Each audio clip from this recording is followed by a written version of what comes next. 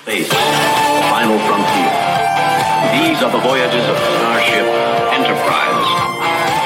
Its 5-year mission: to explore strange new worlds, to seek out new life and new civilization, to boldly go where no man has gone before. Greetings, salutations, and welcome to Retrek. I'm Captain Jim. With me, of course, are Admiral Elliot. Hi there. And Dr. Squee. Ahoy, hoy, and Willow. And Willow. We can hear Willow. Being very vocal. She's really into Star Trek. She always has something to say. Exactly. Balance of Terror is one of her favourite episodes, it turns out. It is. Well, it's many people. So, yes, we're here to talk about Balance of Terror, because obviously we had the season finale of Strange New Worlds, and if you've not seen it, spoiler alert, it references Balance of Terror. Before we do that, though, we've also had the San Diego Comic-Con, which in past years we've actually ended up doing more or less a full episode on San Diego Comic-Con. So it should probably tell you that there wasn't as much this year, that we're just kind of lumping this in at the start. But there was a few notable things. One which because I did actually a roundup of Comic-Con with Spindles for the Dr. Squee show, and we were talking about the Star Trek news, and he said one which I had not heard, and I wonder if you guys had. He was saying that there's a Lower Decks in real life thing happening. Yes. Yeah, I missed this. I don't know how. But... they came back on, didn't they? During the Strange New Worlds panel, sort of did a takeover. Yeah. And it was announced there that there's going to be a Strange New Worlds Lower Decks crossover in the next season of Strange New Worlds. Yeah, and they also said that it's going to be part animation, part live action, so... that was in an interview afterwards that they revealed that. So we were talking about it and saying maybe it's going to start on the Cerritos in animated form, and then when they get taken into the real world, they're going to take over as the actors, you know, if they go back in time or whatever. So because we're going to need to involve time travel as well as crossing over from cartoon to real life. So quite an ambitious choice of crossover, and I like it. It has.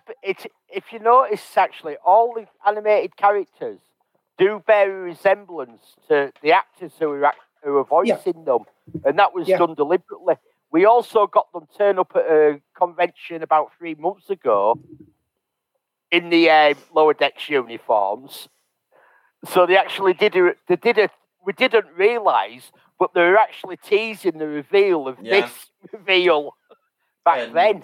And Jack Quaid had his hair dyed purple, so it makes you wonder if they were actually filming it at the time and just pulled a fast one on us at the time. I think they have. I think that's what they've done. Yeah, it could well And be. my bet is that Lower Decks is going to accidentally trigger time travel in true Lower Decks form. Like, they're not going to do anything on purpose. They're going to accidentally hit the wrong button and trigger time travel. Oh, without a shadow of a doubt. Yeah, that's going to be a lot of fun. It'll be great, because Mariner will no doubt be an expert on Captain Pike and everything that happened and all the missions. Mariner will think she's an expert on Captain Pike. True, yes, you're right. Is what I think will happen.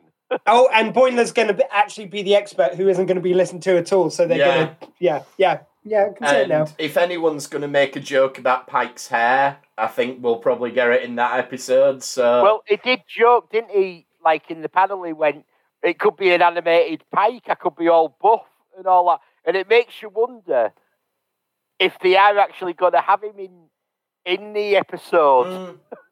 I'm just wondering how large. Anson Mount does play it very wonderfully large, but he plays it big, his performances. Enjoys the hell out of playing Pike. I've said it before.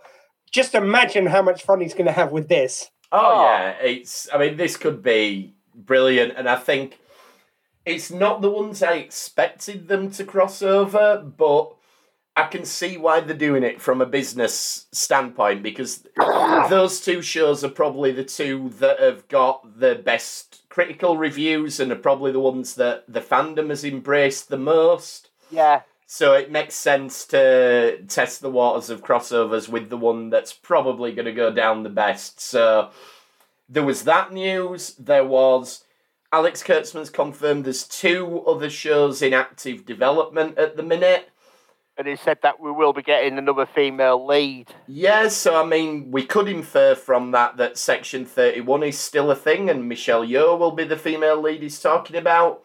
We could have, finally, they might get round to doing an Academy series with Tilly. Yeah, I mean, I'd prefer that to the Section 31 show, to be honest. I think that one's got pushed they've been trying to do an Academy show since the early 70s, haven't they? Yeah. Let's be honest about this. What's your hurry? Come on, let's stop and smell the roses. It's only been in development since the 70s. There's also the other one that's starting to get some traction is possibly a Captain 7 of 9 show, or Raffi and 7, sort of their adventures. Yeah, I mean that was another thing that we got more of a cast reveal for Picard. We got all the one-sheet character posters. Oh, I was saying to Spindles last night, or a couple nights ago, thank goodness they have just stayed true to what Worf looked like in the series. They've just aged him up. That's it. That's all you need to do. Don't F with the Klingons anymore. Yeah. I thought there might have been a bit more to the Picard reveal, like a sneak teaser trailer, because they've already revealed all these characters, so it wasn't really a big... Yeah, but it's seeing them. Like, it is still, it was still lovely to see them. It wasn't a massive reveal that we're getting these people. But it's like, I mean, it's almost like since they basically botched the Klingon look in Discovery, they've been scared to show Klingons.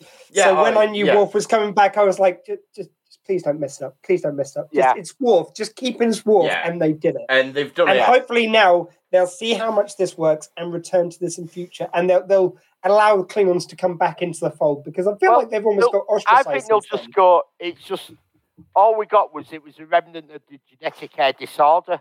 Yeah, that we had in TOS and all that. We've just got to hand wave it away. We've already had that. There was a genetic disorder at that time. That was covered in Enterprise. So it was. I know, but that look was just bollocks. I'm sorry. Look, you can excuse it any way you want. It just looked shit. I'm sorry. It did. No, it did. They're this kind of purple hue to them. No, it was not good, and it just didn't work. It was pointless. I don't know why they did it, but. Their outfits look ridiculous as well. Like, But now that we've got Worf looking like Worf, hopefully that'll draw a bit of a line under it. They've also said it'll be a female villain, but they've confirmed that it's not going to be Denise Crosby as Seela, which I think is a bit of a shame. I would have liked to have seen them finally pick up that plot thread. But where's Brent Spiner playing another Sung family member, or Data brought back from the dead for an 8th time? It could be Law. We could finally get Law, and Law could be the villain. Oh, him coming in as Law as the bad guy. Law that with V'Ger. Law and V'Ger, yeah. I still reckon we're going to get Q back in some form. I don't think that was the end. I think that was like that little eyebrow raise he gave just when he goes like, "Time's funny, isn't it?" It's like. Yes, it is. It seemed like there was something in that moment. Yeah, I could go either way on that, but so we know that we know there's 2 active shows. We got we did get a trailer for Lower Decks. We did actually, yeah, and that looks really good. We know that DS9 cast are coming back. Yes, yeah. So good to see DS9 finally getting some recognition. Like. I know there's been references here and there, but it's nice to see some proper DS9. So yeah, it's like I know there's all the nostalgia for TNG and all that. They're going, it was the biggest, but when people look back, everyone goes in the end. They go, no, DS9 was my favourite. Yeah, I mean DS9 is my favourite, and DS9 is the one that of the sort of that generation of Trek is the one people are more comfortable watching. We've talked about this before. Yeah. It's the one people stream because it fits into modern ways of watching TV. Yeah. And also, I've got to say, like DS9 was probably the most consistent of that era of Trek. However, something about Next Generation always just makes it my favorite. There's something about the spirit of it, even though a lot of it wasn't as good as it should have been. When it did hit its stride, it was the best. When it was good, it was very good. It was amazing. It was also, when it was bad, it was very bad as well. Very true, very true. But it's like, I think the heights it hit make it my favourite. Whereas DS9 probably had more good episodes, I have to. And Next Generation made Star Trek... It made it a household name again. It re-established it, and if it hadn't been for TNG, we wouldn't be sat here doing this now. Oh yeah, absolutely. Mind you, having said this, like when you go back to the original series and you get like episodes of the caliber of which we've watched this week, I mean, it just reminds you why. Oh yeah. That started all. Why Star Trek still has legs because of those beginnings. Because of those amazing earlier episodes. A very nice segue to take us into talking about Balance of Terror. Before we do that, though, does anything else we've missed from the Comic-Con reveals? Just on the Section 31, if they aren't going to make it, I hope they do somehow resolve what happened with Michelle Yeoh. Yeah, I think we should get her back in some capacity, but we should just, even if they just have a one-shot episode where we see what happened to her, it just would be nice. As I said, my dream project is the Khan prequel series. So it's the eugenics wars. It's very much got the feel of a political thriller. And you do Khan's rise to power, the eugenics wars. In the background, you've got Wesley Crusher and Corey trying to keep history on track, and then you can have Georgiou as part of their consortium because she's displaced in time as well. So I kind of love the idea of like Georgiou maybe teaming up with the Gary Seven team, like as we saw in Picard. That'd be nice. We know that they work for the Travelers, so there you go. A bit of a time traveler caper. Yeah, it'd be fun. Yeah, maybe you just have her in a different time zone every week. Yeah.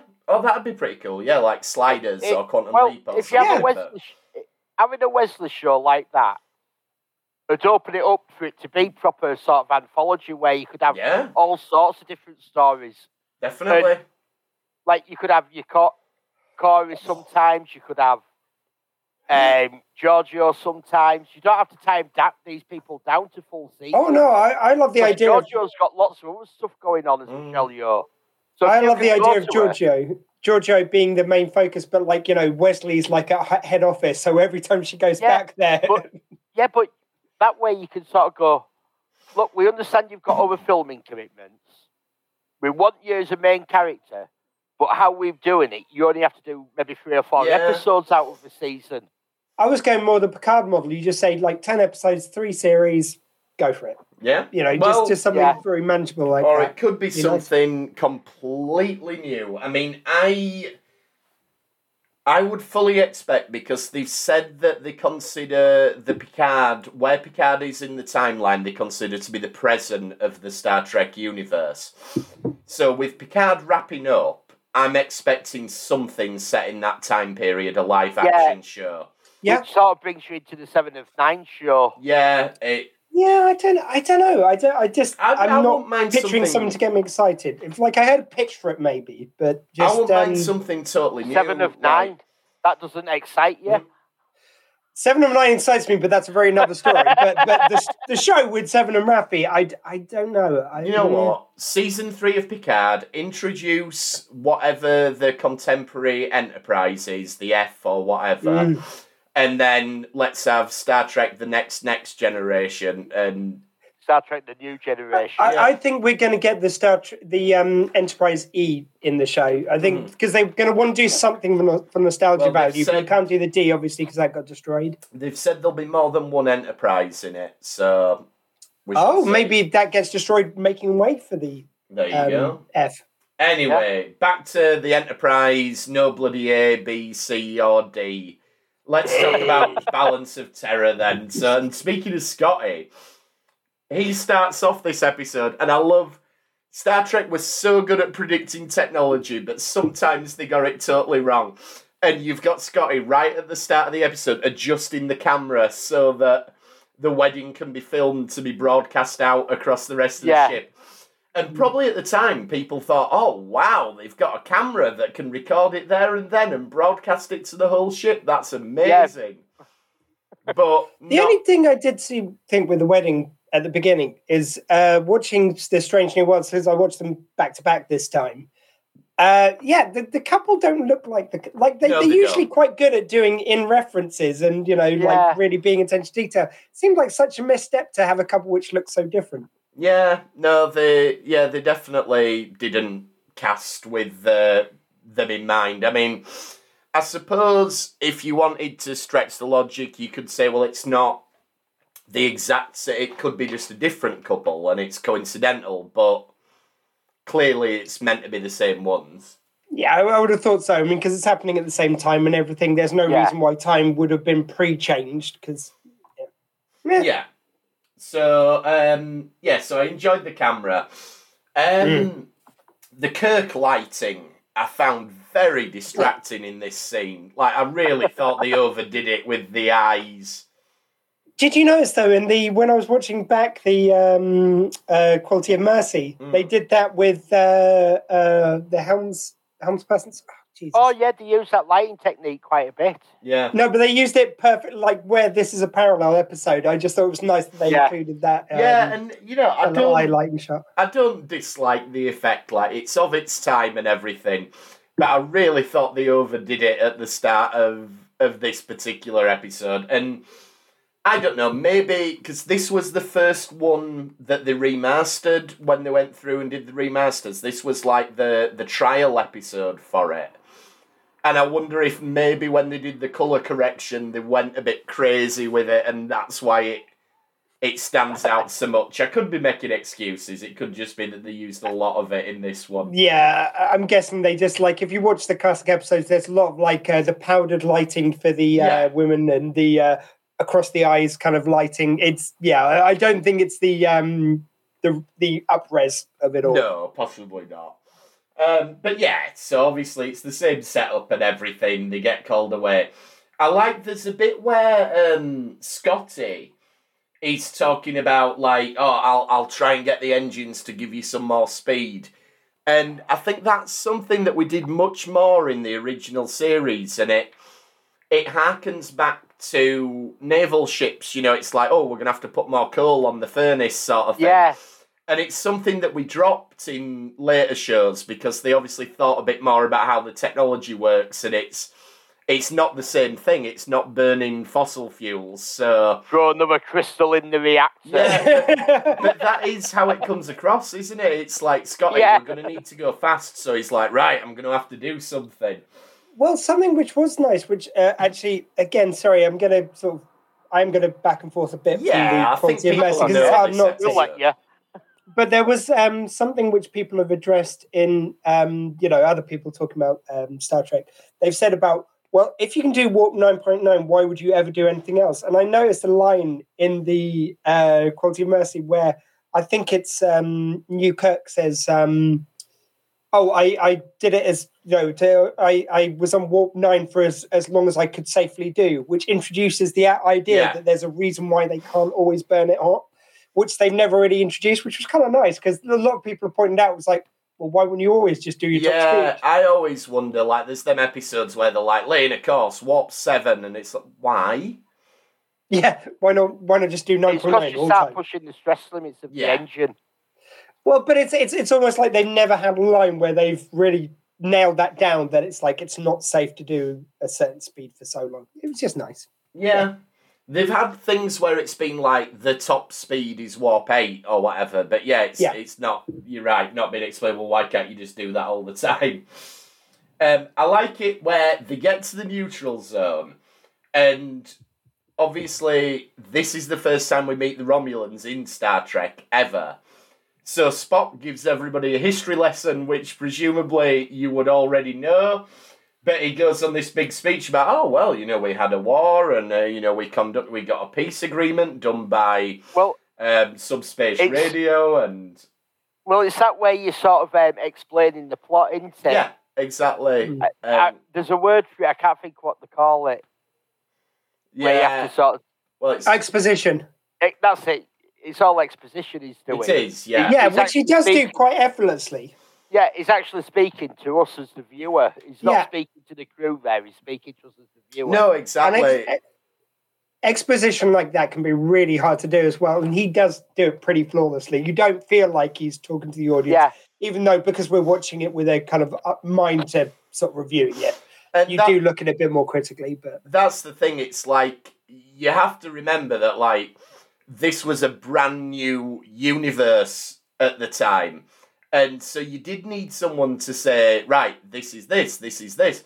Whereas things like the Romulans, the Neutral Zone, are so ingrained in Star Trek lore now that you don't need any sort of explanation, but it's easy to forget that this was the first time these concepts... I'm surprised it's not marked out on the pictures we're getting from James Webb Telescope. Yeah. What I really love was, like, I love the basicness of the map on the screen. So it's like a little wavy line and, like, Romulan Star Empire, Federation. Yeah, and the star base is 1 to 7, and that's it. I mean, that was really the most fun, was like watching the side-by-side comparison as you watch both the episodes of, like, a very, very basic map, and you've got this kind of 3D digital awesome map in the Strange New Worlds episode, which, of course, again, it's nicely done, so it felt in keeping, but you've got to modernize it. Absolutely. You could. It's like, we talked about this, didn't we, when they first brought the Enterprise back in Discovery, that the bridge is a great homage to the original series. Yeah. But you can't use original series effects nowadays. No. Because it's a 1960s show. Yeah. I like where on that map they go, we're here. And you're like, what do you mean you're here? It's just a drawing. And then you realise there's obviously somebody behind it with a torch, and there's just a little point of light coming through. And it's like, that's where the Enterprise is meant to be. Like, okay, I've got it. Kirk does say, though, around this, he says, we've no way of knowing what a Romulan ship looks like. And clearly, one of the Strange New Worlds writers picked up on that line and went, maybe Kirk will think they've no way of knowing what our ships look like. Yeah. So, there's lovely little plays. Yeah, it's from very... this episode. They've done a really, like, I said last week, not last week, we missed last week because you two decided to try dying. Yeah, well... Hey, I was almost back from the dead by then. It was him who was still dying. Yeah. Do you have any idea how much money I spent on eBay because I didn't have the podcast? I do, yes. Yeah, I mean, I absolutely love the one thing which I did notice, forgot what I was going to say there, but one thing I did notice was, have we got to the bit where they kind of show the Romulans yet? Or are we not quite yet, but we can... hold up. We've got the base to get blown up first. Oh, of course we have. And Kirk's dealing with Styles. We couldn't think of his name when we talked about Equality of Mercy, but Styles is the xenophobic character. Well, that was what I was going to raise, actually, because I thought Styles, you've got this kind of basically random red shirt, which is perfect to give something like this too. So you make him your xenophobic character. But it seemed weird now watching Strange New Worlds back that Ortega's was that character, because she's never really been like that. She's never really been sort of speciesist. She's never been against Spock, but suddenly she's going like, well, it must be a good idea because me and Spock agree. It's like, you've agreed on lots of stuff. That seemed a bit... though, that was to lay them seeds of what the hell's happened in this 7 years that she's changed as much as she has, kind of thing. Supplies, but, I mean, why that? Like, they didn't really give us a reason why she was so... They didn't, but I think that's what it's meant to be, is like something seriously happened to Ortegas I happen to know the answer to this. Go on, then. It's because Ortegas' great-granddad served on Captain Styles' ship when he lost his crew. There you go. Yeah, that'd make sense. Yeah, we haven't had Ortegas' tragic backstory yet, so maybe when we do get it. I don't know, I felt like everything was very self-contained in the Quality of Mercy. It did answer all the questions of why people were different. I felt pretty well. Apart from that, it just seemed very jarring that she was... the racist character. I just really noticed it watching it back after watching. They did the same with Lan, though, because it was like, why is she suddenly all fluffy? Yeah, but then you've got so many years later, it's kind of really obvious why someone would have mellowed, and you've already seen that in Strange New Worlds, her mellowing as she's got, you've already got the antecedents to that. You've got no reason for Ortegas to be like this. I don't know. But it just seemed jarring. The way that Kirk deals with him is brilliant. Like, when he says... I assume that you're complimenting Mr. Spock on his amazing powers of deduction, and yeah, it's just great. I mean, the thing with Kirk, and I think we say this more often than not when we look at original series episodes, is everyone has this perception of what Kirk is. But Kirk was so much more of a nuanced character than most people give him credit for. Yeah.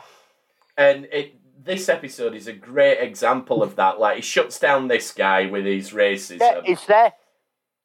There's no room for bigotry on the bridge. If you've got a problem, leave it in your quarters. See, I think the problem was that Shatner, and this actually gets back to Comic-Con. He threw some shade in a few interviews, I think, against the new iterations of Star Trek, and it seemed to be the way he said it was Gene Roddenberry would be spinning his grave if he saw any of new Star Trek, basically. Which is ridiculous. And then when he's given a photo up, though, with the new Kirk, and when he gets a photo with him, he's all lovey-dovey about him. Oh, of course. And it just... he had another interview, actually, afterwards with Comic-Con. So one of the TV show channels that do it had got him. And it was all he had to say was nice things about the guy who's playing the new Kirk. But that's the occasion where he knew that the guy was coming on afterwards, as I understand it anyway. It just seemed very... My point was going to be, though, that I think that just the fact that Shatner is so unnuanced and so much of Kirk, him is in Kirk. Yeah, I think that's why there's this impression that people get, and they forget how nuanced Kirk was actually written, especially in the earlier days. People think that Kirk is Bill Shatner, and that's not the case. The lines have blurred a lot over the years. They have. I think the lines have blurred. I think the lines have very much blurred because he's bought into how much money the fact that he played Kirk has actually made. Yeah, that's very true. And he doesn't actually have to act anymore. He could just go to conventions. He gets put up in nicest hotels, private jets. He has to spend a few hours meeting people, and he earns a bloody fortune for a couple of days. Absolutely, he does. Which is the shame for me that he is so kind of he's got such a career out of this, and he still feels the need because of his ego to throw shade at someone. I wasn't so far that impressed by the portrayal of Kirk in New Trek, but but just him doing that just seems so unnecessary. Just embrace it. You are always going to be known as Captain Kirk, for good or ill. There's far worse ways to go. Patrick Stewart is happy that he'll always be known as Picard, and I'm not being funny, but he's in a different level of actor to William Shatner. So if he's happy with it, I think Bill should learn to live with it. But anyway, the use of the couple, they bring the couple back and have that nice scene in engineering with them. And I just think that's a great touch, how it humanises what's going on. It's almost a hint at Lower Decks. It's not just the bridge crew. The whole crew is affected by this. And I love the whole thing of the couple kind of very sweetly talking about it's all right, we'll get married later. But while you're on the clock, you are technically my Until when I'm still your superior officer. And it's one of them, how much shit he's going to have got for that later. It's one of them where you need the voiceover guy from Arrested Development to go, but they wouldn't get married later. Ron Howard. That's Ron Howard. Ron Howard it is, yeah. So, Hansen, and this is another one of these recasting things, Hansen, the guy on the space station, is a Caucasian guy in this, but he's, I don't know exactly where he's from, but he's more, I think he's an Arabic guy. It looks more sort of like the Indians come to the... So, what they've done, though, because I was I'm going to check whether this is the same character name. And I think what they've done here is really clever, because you've got Hansen, and you assume that's his surname. But the character in Strange New Worlds is called Hansen Al-Shala.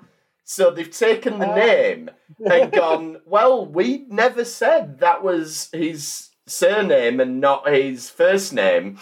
So it could be the same guy. And I quite like that they've gone to that effort to... Well, I mean, I should say this about the thing I noticed about the couple, because the woman is, I think again, she seems non-white. Is it like, I don't know what ethnicity she is, so I don't want to kind of speculate, but she is a non-white actor, and the original person was a white actor. And I think that's probably part of the reason why they have recast some of these smaller parts, so they can get a bit more kind of, diverse feel, which I kind of do agree with. And I know why in the 60s that wasn't possible. But it just seems like for this one episode, because we just want it to look like the original, maybe those characters could have been the same. Because the bridge of the Enterprise under Pike is a lot more diverse already. Yeah. Because this was actually a groundbreaking episode. Not just of Star Trek, but of TV in general. With Uhura. Uhura takes the con. fact that he called her to take over the con. Yeah. And no one bats an eyelid with it. He just gets on and does it, and he's quite competent. And absolutely, I picked up on that. It's not overplayed or anything, but it's just the fact that he called not just someone black, but a black woman. Yeah. Do you know as well, like control point. The shot you've got behind her, it's almost like she looks in awe in that moment. Like it's like the moment on her face. But no, what I was going to say about the thing with Hansen is I absolutely agree with you. I think what they're doing is trying to bring more diversity to it. And I think in the case of Hansen, I like the fact that they've thought about how they're going to do it and they've called attention to it and they've gone, look, if you want to, in your head canon, say it's the same person, we'll give you this little bit that you can say it's not his surname, it's his first name. And so it's a way of going, look, this is what we're doing. You understand why we're doing it. Don't worry about it. We'll give you a little tidbit. So, I'm happy it's something with that doesn't bother... Like this with the smaller cast members, it doesn't bother me. No, of course, yeah. If you recast Kirk and made him black, I'd have a problem. Yeah, because that isn't Kirk. And it's like when they talk about James Bond being a woman. I have a problem with that because the character is James. It's a man. Yeah, it's not. It's them. How far do you take the character of James Bond before it's not James Bond anymore? And that's. I'll also say it's not that it bothers me. It's more a case of if I saw those actors did look alike, I'd be going, "Oh my god, they went to that attention to detail." That's the thing. I almost feel like, as I say, with Strange New Worlds, because it's already cast to be a diverse cast, which is great. You don't need to upcast the ethnicities to represent people because they're already very representative. Yeah, it makes no difference one way or the other than to slightly bring you out of it because you go, and this is why I think they should have got the actor who plays Sarek to play the Romulan commander. I think that'd have been an awesome little joke. That'd been nice. It'd have been one of those great... Yeah, but again, would it have been too distracting? I suppose for the people who get it, you'd be like, I see what they've done there. And the people who don't matter. But anyway. It just seems as being a good actor. Yeah. The idea that a ship has to decloak before it can fire. I love that we get that referenced here because that comes back in Star Trek 3. It comes back in Star Trek 6. It's one of these... Yeah, it's one of these rules of Star Trek that we're establishing right back here, and it's that genius thing of like if you're going to give them something so critically big, like being able to make your ship invisible, you have to give them the kryptonite to it. You have to give them some kind of limit to it, and that's why I think it's survived so many iterations. Is because otherwise, if you can go invisible and shoot people, then just everyone's dead. Just you've lost that. Of course, you need to put some limitation on it, a cost for it. And like Elliot pointed out last week, though, they do take the limitations a bit far by saying they don't have warp drive. And it's like, at the time, you could have got away with that because we hadn't established the rules. But now that we know what the rules are, we're going, well, there's no way they could be in the neutral zone then. So they're taking them hundreds of years. It's like if you watch this episode and they're going, we're at full warp going away. And not even at light speed. Yeah. I mean, that's the thing. It was so mutable in the early days. They were working out the terminology as they went along. And I think even... Do you know, before they did the upres, there was some little Romulan feet which came out at the bottom of the ship. Yeah. Now, I don't know if you noticed, I actually found a shot of the Romulan warbird from Unmastered that I put in the thumbnail. Ah, yes, I did notice that, actually, yeah.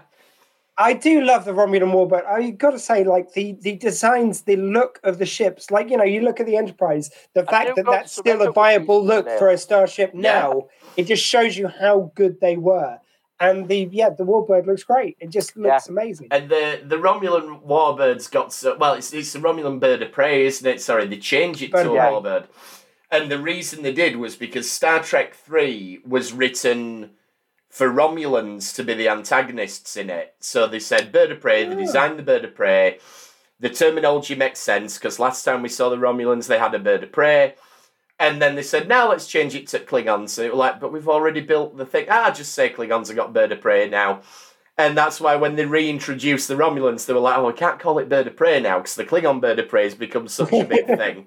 But the reason that the Klingons had the bird of prey and the cloaking has been done in Star Trek mythology, that the Klingons give the Romulans warp drive in exchange for cloaking. Yeah, they have like an arrangement, and that's because in season 3 they built the Klingon battlecruiser, and they decided it were too good a model. So, we're going to use that in the Romulan episode as well. So, just don't bring that up with Worf. It's a very touchy subject with him and the Romulans. They should have. Hey, didn't you do a deal with the Romulans at one stage? Shut up! We do not talk about it. Yeah, they should have a scene in New Picard where they find a picture of a Discovery Klingon and ask Worf about it, and we do not talk about it with outsiders. Yeah. The tension then between the commander and the sub-commander. And again, this is an element where they've taken it and they've extrapolated it out with what they did in Strange New Worlds. Yes, because you've got 3 of them there as well. Like, you've got the person who's more on the side of the commander in it, which is sort of written out for the other version. I like to think in the Strange New World version, he got killed in one of the first kind of firing attacks, which didn't have in the original history, which kind of works. And you get the guy in this one who's like, I want to send a transmission to the Praetor, and you're like, well, he must be the guy who does send a transmission in Strange New Worlds. And I want those helmets. I wish they put the helmets back in Strange New Worlds. I thought they looked kind of that was so they didn't have to do the Vulcan ears. So they're all wearing helmets to cover the ears, but they could have done. It was cost saving. Well, it was tight. It was probably massive cost saving compared to, like, you can knock up Vulcaneers quite easily nowadays, but back then it was a major makeup job. Oh, geez, you can get them for LARP now. They actually, Gene Roddenberry had Leonard Nimoy on, and he actually thought it was a good idea. He said that they were off to pay for him to have plastic surgery, to have the ears done between season 1 and 2. To save him all the time, he had to spend in makeup chair, and Leonard Nimoy was all for it. Yeah, this is a great idea. Jesus Christ! Well, you can always have it fixed again. It'll be fine. But it's one of those things where because like Spock's ears do look real in original series. Yeah, they do. And if you look at makeup at that time on shows, it wasn't like that. It was really crap. There was a major job to it. One thing I did want to mention, which I mentioned it the other week when we were talking about the quality of Mercy. The job they did with the new guy who's playing the Mark Leonard Romulan character. Mm-hmm. The fact that he was kind of a bit more modern in his acting style, it was a bit more kind of emotions, a bit more close to the surface. You could hear the weariness in his performance of war. Whereas, like, I love the stoicism of Mark Leonard's performance in this. It's so good. Very Shakespearean almost. Yeah, it is. Well, Shakespearean, but it also... Which is a style that was actually very British at the time of sci-fi. I also think it's also in the traditions of, like, because basically this is submarine drama is what we're seeing played out here. Mm-hmm. Like, you could transpose this dialogue, just remove the references to aliens, and you could transpose this into a load of submarine dramas of the day. And it just, it was that tension which they used to bring to it, which he brings to the performance. It's just so good. Yeah. Like, again, all praise to the guy who played it in Strange New Worlds, and he did a great job, but just this performance was something else. It's just, you don't see performances like this very often now. And again, I feel like they've taken bits of Matt Leonard's take on the character, and again expanded upon it, because you've got him talking about, like, he wants to avoid war, he just wants to get home. And then you look at that and you think, oh, no wonder he was willing to kind of work with Pike a little bit. Yeah, his agenda does line up with that. So really, really clever. Then we get the briefing scene where they're all talking about what to do. And we talked about that quite a bit last time, where you get it all again in Strange New Worlds, but it's slightly different. Like, it's different people suggesting the things, but effectively it's the same briefing scene. Then I think we get the only bit I really don't like in this episode, where the shooting at the ship and everything, or it's when the plasma weapons coming at them, and Rand sort of sidles up to Kirk and he hugs her, and it's just so, it reminds me of that bit out of Airplane where they do exactly the same thing for laughs, and it's this just this was very 60s of TV yes, back then. Definitely. And that's the thing, even though they were trying to be futuristic and got rid of these sexist barriers and racist barriers, it was still there in the writing and whoever they're having directing this week. Yeah, absolutely. And you wonder how many studio notes as well, because there were so many things which Roddenberry wanted to do, which were more progressive, which he was told not to do. So I wonder if the studio's going like, no, Kirk needs to comfort that lady when she falls over. That's like, you can't expect the yeoman to be okay with all this going on, like, Yeah.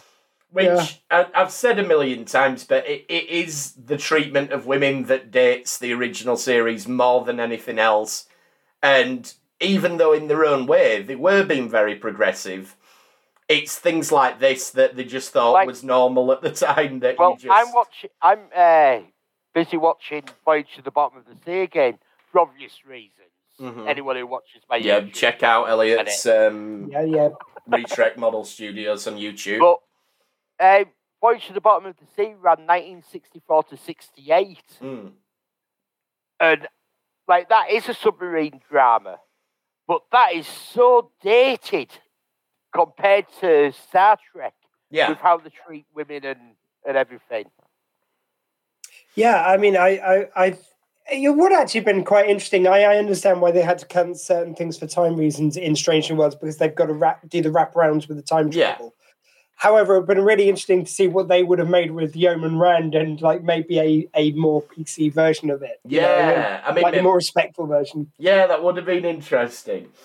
Though, again, they do nail the dramatic moments, like when Kirk gives the order to go into the neutral zone. The gravitas of that absolutely comes across, that, like, this is a huge thing that he's doing. Well, he's under direct orders. His primary order is not to violate the neutral zone under any circumstances. Yeah. And he says that right at the beginning. And what it really shows is what a tactician that Kirk was. I think the strength in the way they've written Pike in the new series is to make him more of a space diplomat, more in the almost more in the sort of a crossbreed, actually, I suppose, between Jean-Luc and between Kirk. But yeah, Kirk was a real tactician. He knew to shadow them, to keep within their warp trail and stuff, or their non-warp trail, as the case may be. And it was just really nice how that shines through, and how where. My complaint with some of the earlier episodes, and not often, but some of them where they are a slower pace of drama, it tends to be there's less action, more kind of talky. Sometimes it does feel a bit drawn out in some episodes, whereas this one is certainly not one of them. Everything they do to pull the taffy on the drama, on the tactics and everything seems so earned and so well done. Yeah, and they even get time for, like, this lovely moment of doubt that Kirk has in his quarters with Bones, and to me it evokes, there was a very similar scene in The Cage with Pike and Dr. Piper, and it feels like what they've done is repurposed that here and gone, let's try that with Kirk and McCoy. But this is just brilliant, and this is what we're talking about with how people forget how nuanced Kirk is. Like, this doesn't fit in with this Bill Shatner version of Kirk. This is a human being who's feeling the weight of command, and he's acknowledging that he's going out there and he's being performative and he's doing all this stuff, but it takes a toll on him, and it's just brilliant what it adds to the character, and DeForest Kelly's brilliant in this scene as well. Now, it's interesting because the episode after this is Shore Leave. Yeah. And the mate is on the report, is Kirk, and he's like being read this report. There's a crew member who refuses to go on leave, and yeah. So long, and he's showing signs of stress, etc. And it ties in. It does actually, to this episode. Yeah, and I love it. It's like, well, tell me that young man's name then. I must put him on the report. James T. Kirk. Yeah. Whoa. But it does tie into this. Yeah, it does. You're right. Oh, by the way, we've not done Shore Leave before, have we? Nope, we've not done Shore Leave. Oh, we've got loads to do. Oh, I know, but it's just it's always so pleasing where I hear the name of a classic one we haven't done. It's like, oh, I just look forward to that one. Yeah, I mean, almost certainly Lower Decks is going to reference it at some point, so I wouldn't be surprised if we're covering that in the next few weeks, to be honest. Our perfect partner one. Yeah. And then now we get to sort of the action, the wrap-up and everything, so Styles is still giving Spock a load of shit, but obviously Spock saves the day. And again, it almost foreshadows Star Trek 2 that you've got Spock going into this place with all the fumes and everything to save the day. If anything, actually, I thought that would have fit. Like, they don't have that scene in the Strange New Worlds version. No. Really, whereas, like, it would almost seem like a natural way of him getting ill, or, you know. They don't have the scene, but it is referenced. Yeah, I think that... There's an area that gets shot. I think that is how he gets injured in Strange New World. We just don't see it. But we just don't see it. I mean, it's probably one of those things they wrote at one stage but cut due to time. Yeah, it's like it's like you said. You've got all the time travel part to take into account. Yeah. Plus the whole episode of Balance of Terror. Something has to give. Yeah, exactly. Do you know what? If they made this a feature-length episode, I wouldn't have been upset. I'd have been happy with that. I wouldn't have been upset if a quality of See, like, it could have either been a two-parter or a feature-length episode, but, you know... See, this is what we lose in the digital age. Because if there are deleted scenes, we'd have got them on a DVD or a Blu-ray of it, and whereas you don't tend to get that on streaming services. Disney do a little bit of it. But, you know, as standard... Are you listening to us, Paramount Plus? He's your next... Paramount Plus, put the deleted scenes on there. Star Trek fans will watch anything. Just put it on there. By the way, I did note something very interesting in this the side-by-side watch about Spock's performance between Leonard Nimoy and Ethan Peck. It's very interesting. The way Leonard Nimoy delivers the lines very personal. It's almost like slow in nature because he's very methodical about everything. Whereas Ethan Peck's is quite a quick, immediate performance where it's like if they do share an entry, which at this stage I believe they do, then this would be, and he's got this kind of quite fast talking, but it's just very interesting. Just where we're watching side by side. I mean, it must be a deliberate choice. It's probably I can't do it exactly like Nimoy. It's probably just his acting style is that immediate thing, and maybe he also thought that directing styles of modern directors directing TV are probably like it needs to be snappier. You know, I don't know. Well, I'm also thinking that you could take two ways of thinking about someone who's that logical. Either they're slow, methodical because they're thinking through every word they're saying, or they're so smart and methodical, they already know what they're going to say before they start saying it. Yeah. Both kind of work for the character traits. I just thought it was kind of interesting watching it side by side here. One other thing on the Romulan commander then. So, Kirk offers at the end, we'll beam your crew aboard, you know, drop your shields, And thinking about the Romulan commander's character, I wonder if he chooses to sacrifice because we know he doesn't want a war.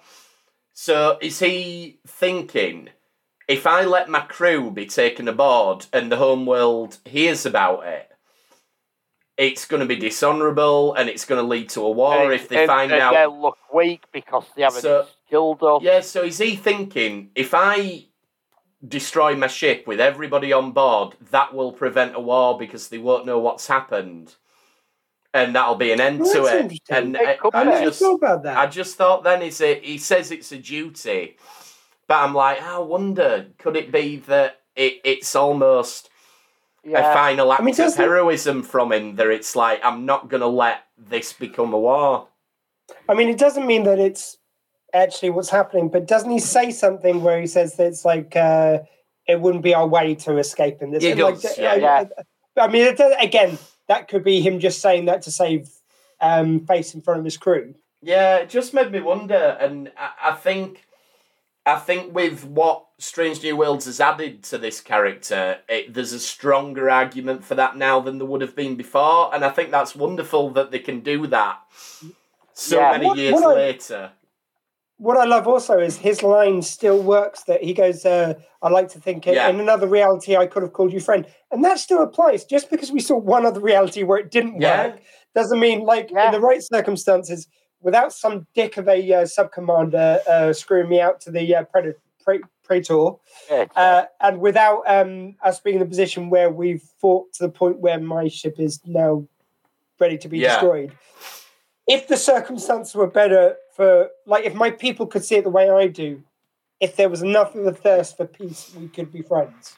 Still seems to shine through. I didn't think that was discounted by Strange New Worlds, which I like. No, exactly. Yeah. And they should have a scene where they say, like, how many realities are we friends? And you've got Doctor Strange going, one. Yeah, it kind of could be that. There's only one reality where it all works out, but it's still true. Yeah. And it's kind of like, because I don't like, as much as I subscribe to the argument that just because someone does something different with a character or different with a show doesn't mean what you like didn't still exist. However, sometimes when they retcon stuff where they put something before the thing you liked, and it sort of changes the meaning of it, I don't like that. Whereas this one, there's nothing which isn't respectful to the original. Not at all. That's what I said last week about it, Equality of Mercy. It's so respectful to the original. It was so brave to do it. Mm-hmm. Yeah. But they pulled it off. Because it's like a Nightmare with Enterprise when they showed them meeting the Borg early and the Ferengi early and everything. It's like, that does take something from the original people who met them. With Doctor Who, the way they've done the whole thing of like, oh no, actually the first Doctor wasn't the first Doctor. There was loads more before. Well, that does change the nature. I'm still not ready to talk about that. I'm just saying that just changed the nature of the original Doctor. They've had all these other adventures beforehand. The original Doctor isn't the first person doing that. That does change it fundamentally. Yeah, it whereas does. Strange New Worlds does something completely different. Well, does something different with the adventure, but still keeps it so respectful to the original, and nothing touches the original in it. And that's perfect. Absolutely.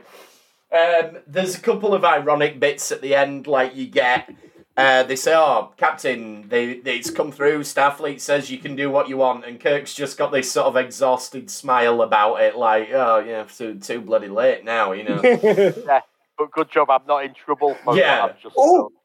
Can we actually say about, because we mentioned the last time we met about Pike having a look to the camera at the end of the episode. They sort of do a version of it here because he does the heroic walk down the corridor after he has the conversation. After he has a conversation about the husband or the would-be husband. That's your other irony. That it's only the groom. Oh. I mean, is him walking down the corridor much different from the look in the camera? Because it's that hero walk down the camera. Yeah, like, I'm still brooding about what happened. It's kind of the equivalent, I think. Yes, he's not looking at the corridor. He's not looking at the camera. It doesn't break the fourth wall, but... Oh, but it doesn't with that. All it shows is that Pike was looking in a certain direction, and from our point of view, the camera was there. Whatever. He was looking kind of pensively because he's just lost Una. Yes, whereas in this version, he's walking down the corridor looking pensive because he just lost a crew member, and Yeah, I really like the Kirk walk down the corridor, and again, this is adding layers to the character of Kirk. Like, he walks away, he's affected by this, he's troubled by it. This is not just your all action guy who's like, right, on to the next battle. That there's more. And you also get character. You also get what he's got to do as his duty, because the captain. This is my problem I sometimes have with Discovery, is that the captain cannot show their crew that they're being emotionally compromised. Yeah. Because Kirk, you can see in his eyes, you can see because you've seen the scene before that he's troubled by this. Anyone walking down that corridor just sees the captain walking purposely through. They don't need to know that. They need him to be a symbol of strength. Whereas, like, Burnham is just in tears on the bridge and just it doesn't give that respect to the to what a captain's got to be. Yeah, no, I agree. I'm really hoping that Disco season 5 is the last one. See, I think it should. I'm not that bothered if they improve it. You know, it's season 4 was a duff season for a lot of reasons. Season 4 of a show shouldn't be a duff. No, it shouldn't. You should be in your stride and know what you're doing. And after such a strong third series, which seemed almost like it was prescient, like they knew the lockdown was going to happen because they took us on such a journey of losing something, which we all did during lockdown, and then gaining it back as we did afterwards. And the journey of that season was perfect for what we were going through. Even to the fact they upset me at the beginning because it showed loss at a time when we'd all lost so much. Yeah, no, absolutely. But to the point where it kind of like lifted my spirits as it got really good, as you got to see a whole new time. It was so good then to fall from grace so badly in Series 4. Yeah. When you've got a whole new bloody universe to explore, it should be a no-brainer to get a good series out. Yeah, it should have been. I mean, we can blame the fact that it was produced during the pandemic a little bit, but... Well, I think they should get rid of the whole thing because you just had a series where the burn was the thing. Yeah. And then you had a series where the anomaly was the thing, which was kind of similar to the burn in nature. Yeah, whereas too close. What you really wanted that series to be was rebuilding the Federation. Going to these different worlds we'd lost. Seeing what it is now. Which, absolutely. Yeah, you could have, hey, let's check in with what's happening with the Klingons. Let's check in what's happening with the Ferengi. You've got so many races. Hey, and let's have some new ones, which we never met before. Yep. That's what they should have done with it. And it was just such a missed opportunity for my liking to do another big bad. But we'll get on to Discovery Season 5 when we get there. Sorry. One other thing to say about Kirk's walk. It brought to mind as well the very end of Star Trek Nemesis where Picard's talking to B4, but Data, but not. And then he walks out and walks down the corridor, and I wonder if the director of that took a bit of inspiration there, but then I'm remembering the director of Nemesis didn't like Star Trek at all. So. And also it was kind of the opposite because there he was doing the hopeful walk. It was almost hearing Data, like B4, whistle like Data did. And thank goodness that wasn't the last ever shot of Picard and the Next Gen crew that we'll ever get, because for a lot of years it looked like it was going to be. But again, that's a conversation for when we get to Picard Season 3. We've got a lot of great stuff coming up. Anything else on this one, then? I mean, we could talk about it all day, but... I think we've covered most of the points. Again, I just like to reiterate what acting porn it was from Mark Leonard. Yeah, it was just showed what an amazing actor he was. He played so many wonderful shades. Why they brought him back in it. Yeah, I was going to say, if there's an opening for a semi-recurring role as Spock's dad, there's your man. Yeah, I mean, he may have had moments in episodes of Sarek which meet or surpass this performance. Yeah. However, this may be his best performance in Star Trek, just solidly from start to finish. No, it was the amount of different things he got to do. It was wonderful, and this is why the Romulans became such a great recurring character, because of the feet he placed in that wet cement. I'm sorry, but his greatest performance in Star Trek is the Klingon who gets blown up by V'Ger right at the start of Star Trek 1. So it's often overlooked. I don't know why, but there it is. For some reason, the one which always sticks in his mind as well is when they return back in the voyage home and he goes, "Look." It seems so staged. Yeah, when you've got the guy going, "Get him back, get him back." Yeah. Great fun. So join us next time. I think next time are we finally going back to the Dominion War? I think we should. I'm really looking forward to watching that episode. Yeah, we've got Wave the Warrior to talk about, which and our 63rd live stream spectacular celebration. We're going all out for it. And we'll be talking about Way of the Warrior. But in the meantime, you can contact us at RetrekPod on Twitter, retrekpod@gmail.com. We're on Facebook, we're on YouTube. Elliot's on YouTube, building his Star Trek and other models. Dr. Squee, you're all over the internet with the Dr. Squee Show. Yes, I don't know what's coming up this week. However, if you go to drsqueeg.com, that will redirect you to our YouTube channel, or you can go onto the Facebook page where it's got all the videos, including me and Spindles talking at length about the recent Comic-Con. And also, just to I'll give the exclusive to Retrek. Ooh. I am just now setting the date and setting the charity for this year's Squeefest. So it's going to be the 10th and 11th of September, Squeefest 4. And the charity this year is going to be Shelter, because I felt in these times of hardship financially for a lot of us. Absolutely. The homeless crisis is getting worse than ever. So, yeah. So that's that. Fantastic. We'll be on. So, keep an eye out for that. And thanks for trekking with us this time. We'll see you next time on the Retrek. LLAP. Bye-bye.